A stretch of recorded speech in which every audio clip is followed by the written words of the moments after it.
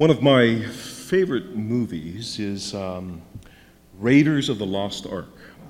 It's one of those movies that I can, in fact, I probably shouldn't admit to this, but I could watch that movie over and over again, probably because it's a well-made movie, but it also contains some interesting things that happen in there that are not make-believe. I mean, it's a good storyline, and as you're watching it, you're thinking, really, the Nazis really wanted the Ark of the Covenant?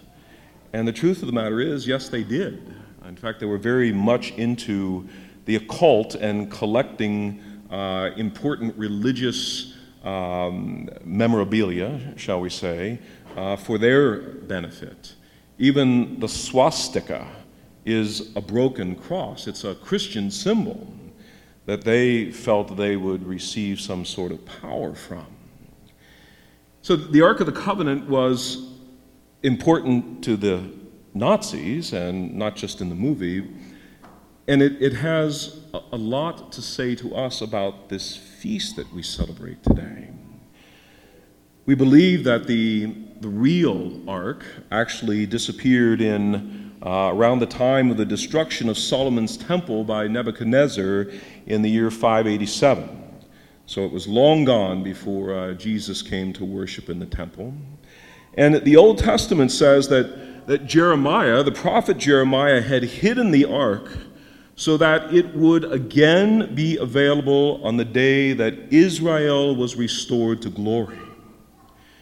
And so if you read the 4th chapter of Maccabees, we hear this. We hear that Jeremiah ordered that the tent and the ark should accompany him, and that he went to the very mountain that Moses climbed to behold God's inheritance. And when Jeremiah arrived there, he found a chamber in a cave where he put the tent and the ark and the altar of incense, and then he sealed up the entrance. And some of those who followed him came up, intending to mark the path, but they could not find it.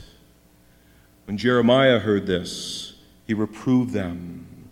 The place, he says, is to remain unknown until God gathers his people together again and shows them mercy.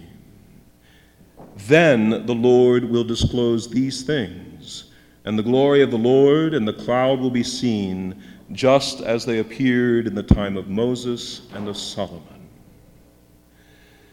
So our readings today begin with the words of Revelation that God's temple in heaven was opened, and we hear that the ark of his covenant could be seen.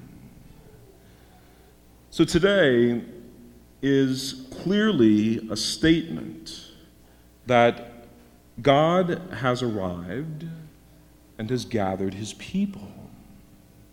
Today we celebrate Mary, who among her many titles is called also the Ark of the Covenant. It's a metaphor acknowledging that Mary carried Jesus within her body. Just as the original ark carried the old covenant, Mary carries the new covenant. And so Revelation is teaching us that with the coming of Christ and his death and resurrection and ascension, the prophecy of Jeremiah has been fulfilled. So this solemnity of the Assumption then is filled with images that teach us about the mystery of God's salvation and about the completion of his kingdom. And our scriptures describe the church as the visible sign of the kingdom.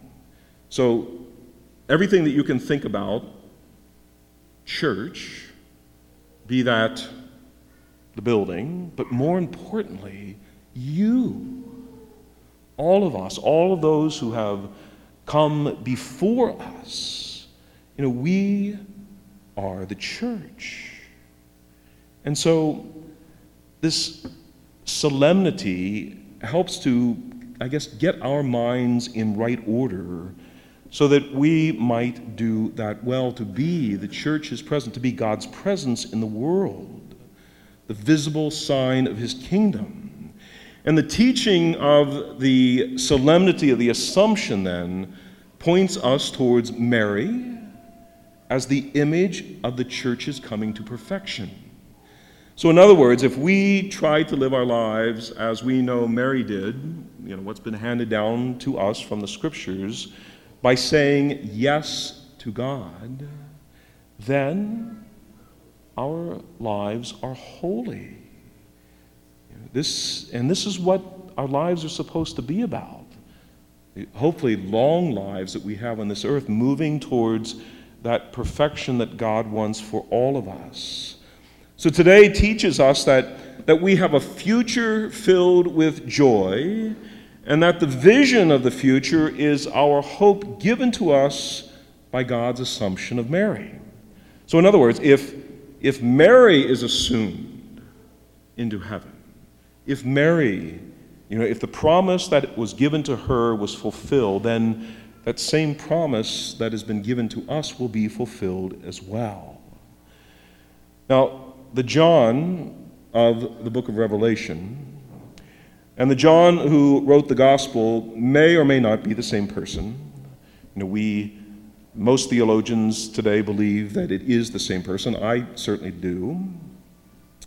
Yet, if you look at the language and the theology of Revelation and the language and the theology of the Gospel of John, you have to wonder because they're a little bit different. So we have to ask today, what were the concerns of this John of Patmos, who is the author of Revelation? And before anything else, the purpose of the book of Revelation is not to frighten us.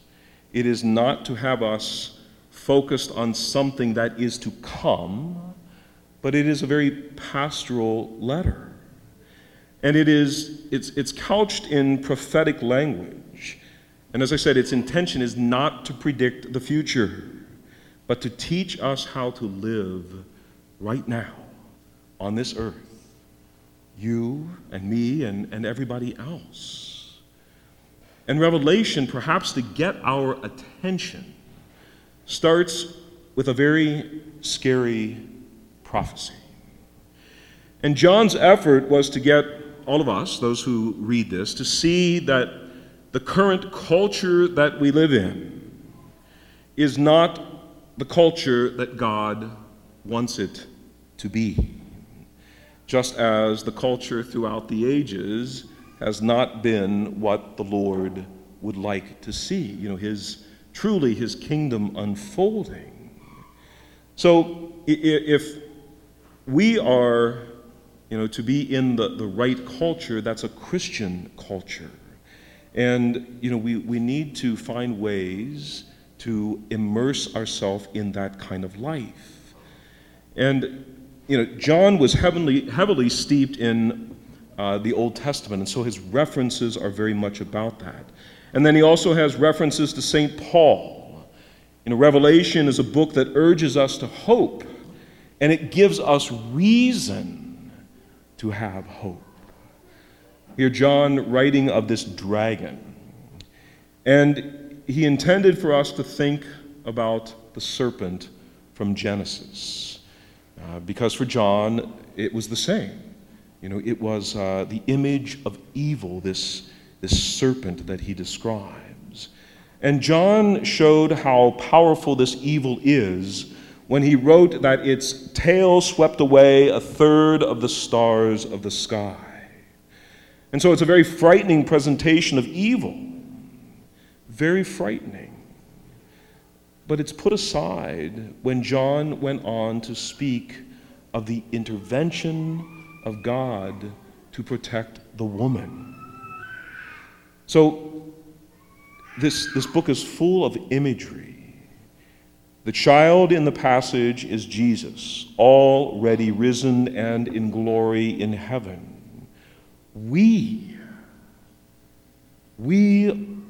are the woman in the desert, where she had a place prepared by God. So what was John saying? Well, what he was saying was that the desert was not so much a place to hide, as it was a place to meditate and to pray. Jesus went to the desert to fast and pray. And in the desert, he came to an understanding of who he was. Just as Israel came to an understanding of who they were in their 40-year sojourn in the desert. And the church wants us to honor Mary, but the church also is using Mary to teach a very profound truth. And that truth is this: that God is with us, that God is protecting us, and that we are in the desert, coming to know who we are. And if we live with God, we see in the Assumption our future.